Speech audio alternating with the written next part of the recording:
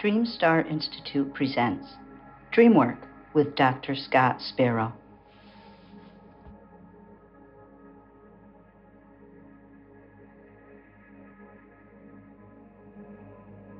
Hello, I'm Dr. Scott Sparrow, the founder of Dreamstar Institute at dreamstarinstitute.com and the developer of the 5-Star Method of Dream Analysis.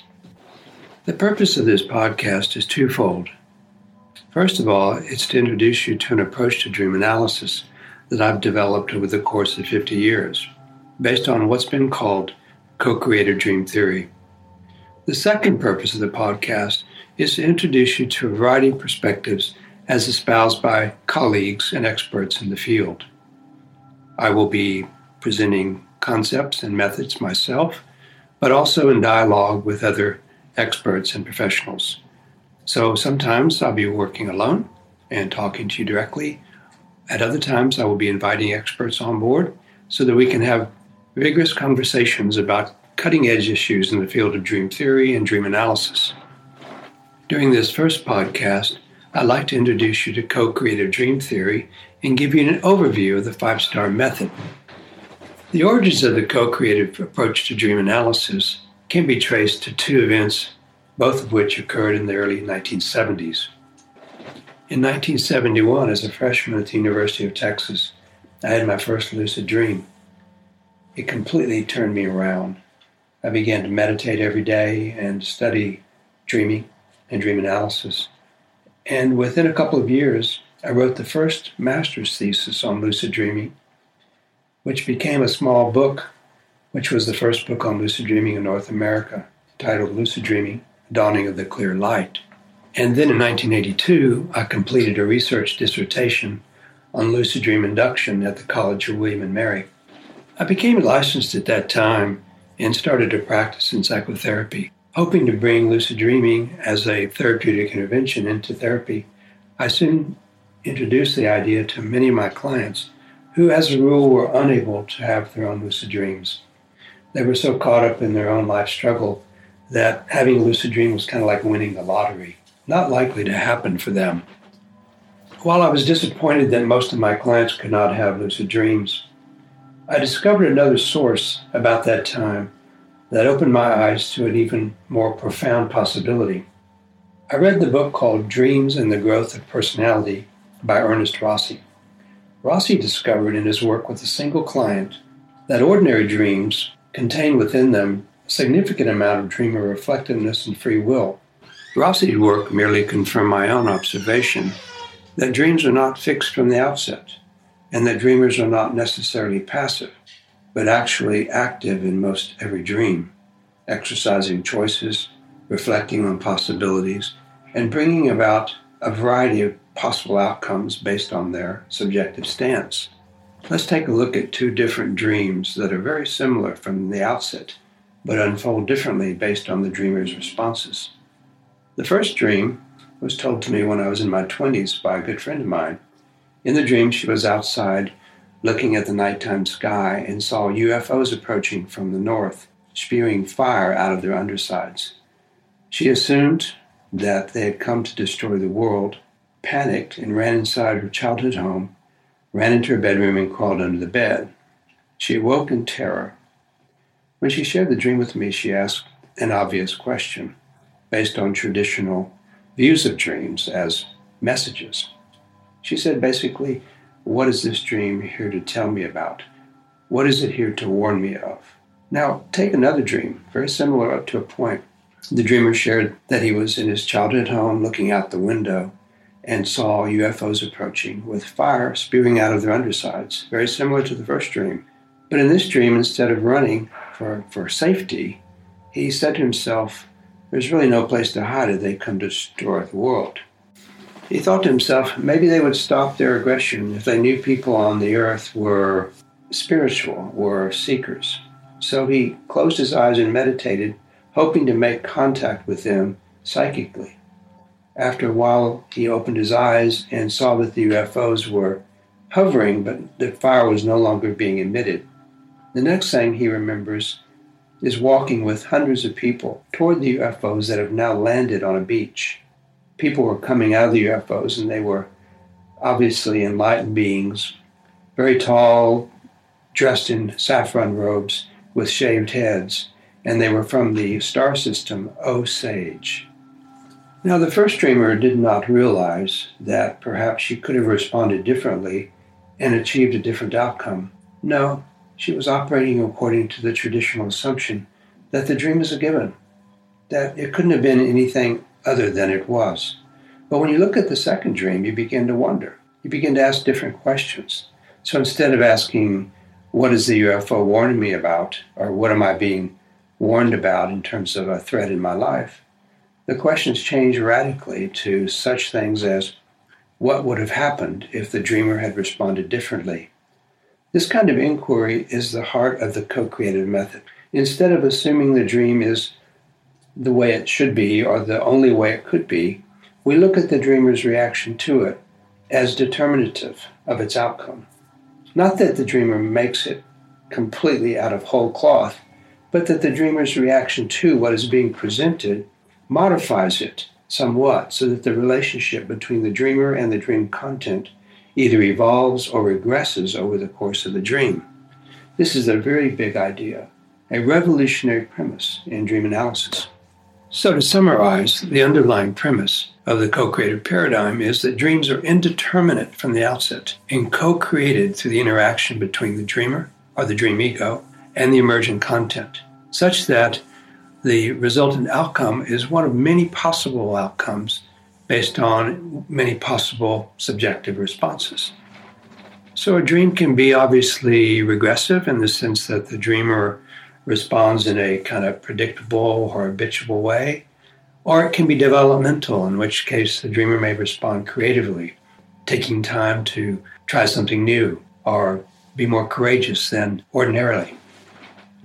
Now, obviously, this approach has therapeutic implications because it puts a focus on what the dreamer is doing or not doing in the dream and allows us to map that response onto the waking state in order to understand, perhaps, how the dreamer or the waking person is setting up certain situations and responding to them in a similar fashion.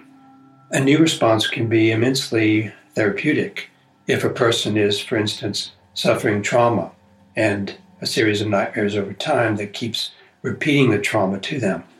Take, for instance, a dreamer that was abused as a child. She dreams that she's laying on a bed and looks up and there's a hole in the ceiling of the room. Rats start pouring through the hole onto the bed. She becomes terrified and jumps out of the bed, and then she runs up the stairs in order to get away from them.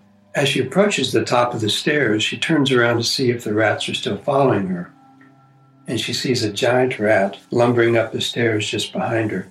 Instead of turning around and running, she becomes suddenly transfixed by the beauty of the fur of the rat, and instead of running away, she actually leans down to get a closer look, until finally she actually reaches out and touches the rat's fur as the rat stands there looking at her. As soon as her finger touches the fur, the rat transforms into a snow leopard, and she wakes up suddenly in shock. Now, the compelling images of this dream have obvious meaning to the dreamer, and we were able to unpack that meaning later on. But the most significant part of the dream from the standpoint of the co-creative paradigm is what the dreamer did or didn't do. In this case, she did the expected thing, which was to try to get away from the rats. This is an ordinary nightmare up to a certain point, isn't it? But at some point when she's on the stairs, she turns around and does something remarkable. She arrests her flight and considers what is following her. She takes a deeper look. She responds to it in an entirely unexpected way. And, consequently, the imagery of the dream transforms based on her response. It's pretty hard to ignore the conclusion that the snow leopard would not have appeared unless the dreamer had done what she did. So we have a sense that the content of the dream is tethered to the dreamer's response. Not entirely created by the dreamer's response, but certainly modified by the quality of engagement on the part of the dreamer. This woman was nearing the end of her psychotherapy, and within a month or two after this one significant dream, she dreamt again of an animal. She was standing in her kitchen by herself, and a noise came to the back door. She looked through the screen door and saw of all things, a hyena. Instead of running from it, as she did the rat, she thought the hyena was hungry, and so she prepared some food on a tray and slipped it through the door, and the hyena ate. That dream signified, once again, a new relationship to her own animal side or instinctual nature, a beautiful reconciliation with her own sense of instinct. Now, obviously, such dreams are unusual. We're more likely to see a dreamer present us with a dream in which they run away from something that's frightening, such as the UFO or the rats. And we may not raise the question, what could you have done differently? Unless we embrace this view of possibilities and begin to convey it to our clients. If they can see, as we have seen, that possibilities are inherent in the dream encounter that haven't been exploited because the dreamer is still locked down into a repetitive or chronic reaction, then we begin to coach them toward a breakthrough that can happen both in the dream state, but also in the waking state when they're dealing with similar situations. The 5-star method is a method that I've developed over about 50 years of personal and professional dream work. And the whole method is based on applying the co-creative paradigm in practical dream analysis. The first step that we do is not unusual in contemporary dream work, and that's to get the dreamer to tell the dream in the present tense as if it's happening right now. This creates an emotional environment that the dream worker and the dreamer can share as they reflect on the dream as a here and now experience. The second step of the 5-star method is somewhat different from traditional dream work. This is called finding the theme or the process narrative. Back in the 1970s, when my colleague Mark Thurston and I developed this approach, it was simply to try to reduce a complicated dream to a very generic, clear statement about what's happening, just what's going on, independent of the content itself. The theme is exceedingly hard to extract from most people because most people enter into dream work thinking it's the content, it's the images, it's the symbols that we need to interpret.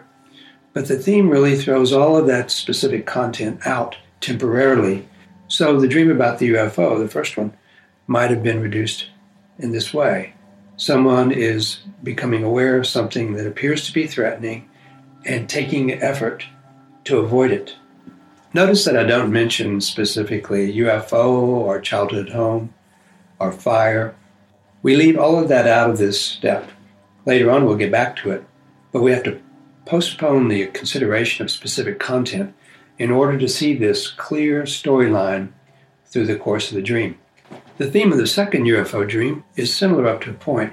Someone is aware of something that appears to be threatening, and instead of trying to avoid it, tries to relate to the source of it in order to resolve the differences. The theme of the dream helps the dreamer to map the dream onto the waking state. Obviously, it's hard to find a parallel for UFOs, right?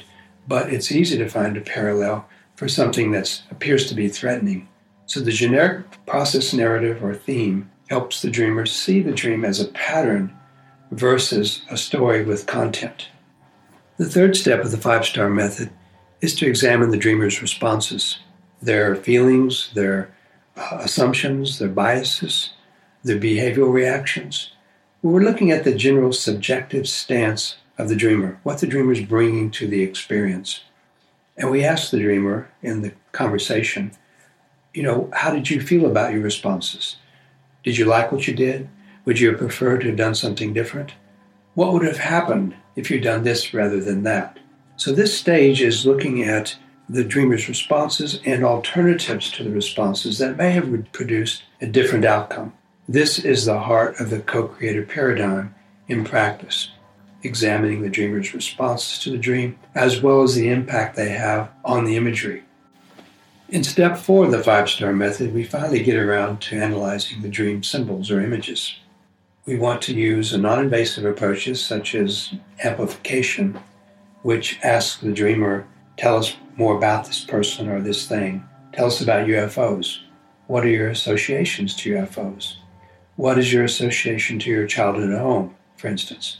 What are your associations to rats? These kind of personal connotations help us understand in particular why the dreamer is using these images and what meaning they have to them personally. We don't want to impose, during step 4, some kind of outside expert wisdom about the meaning of rats or UFOs. Now, we may contribute our own view of that by qualifying our associations as follows. If this were my dream, a rat would mean X. Or if this were my experience, I think a UFO would make me think of God or some kind of higher power. So step 4 doesn't involve only the dreamer's associations. It can also involve the dream workers and the dream group's associations, as long as we qualify our contributions as our personal beliefs, our personal experiences. It's not a bad thing to say to a dreamer, I think a UFO would mean this to me, because it reveals a lot about the person contributing that view. The group begins to evolve interpersonally as people begin to provide their own personal associations.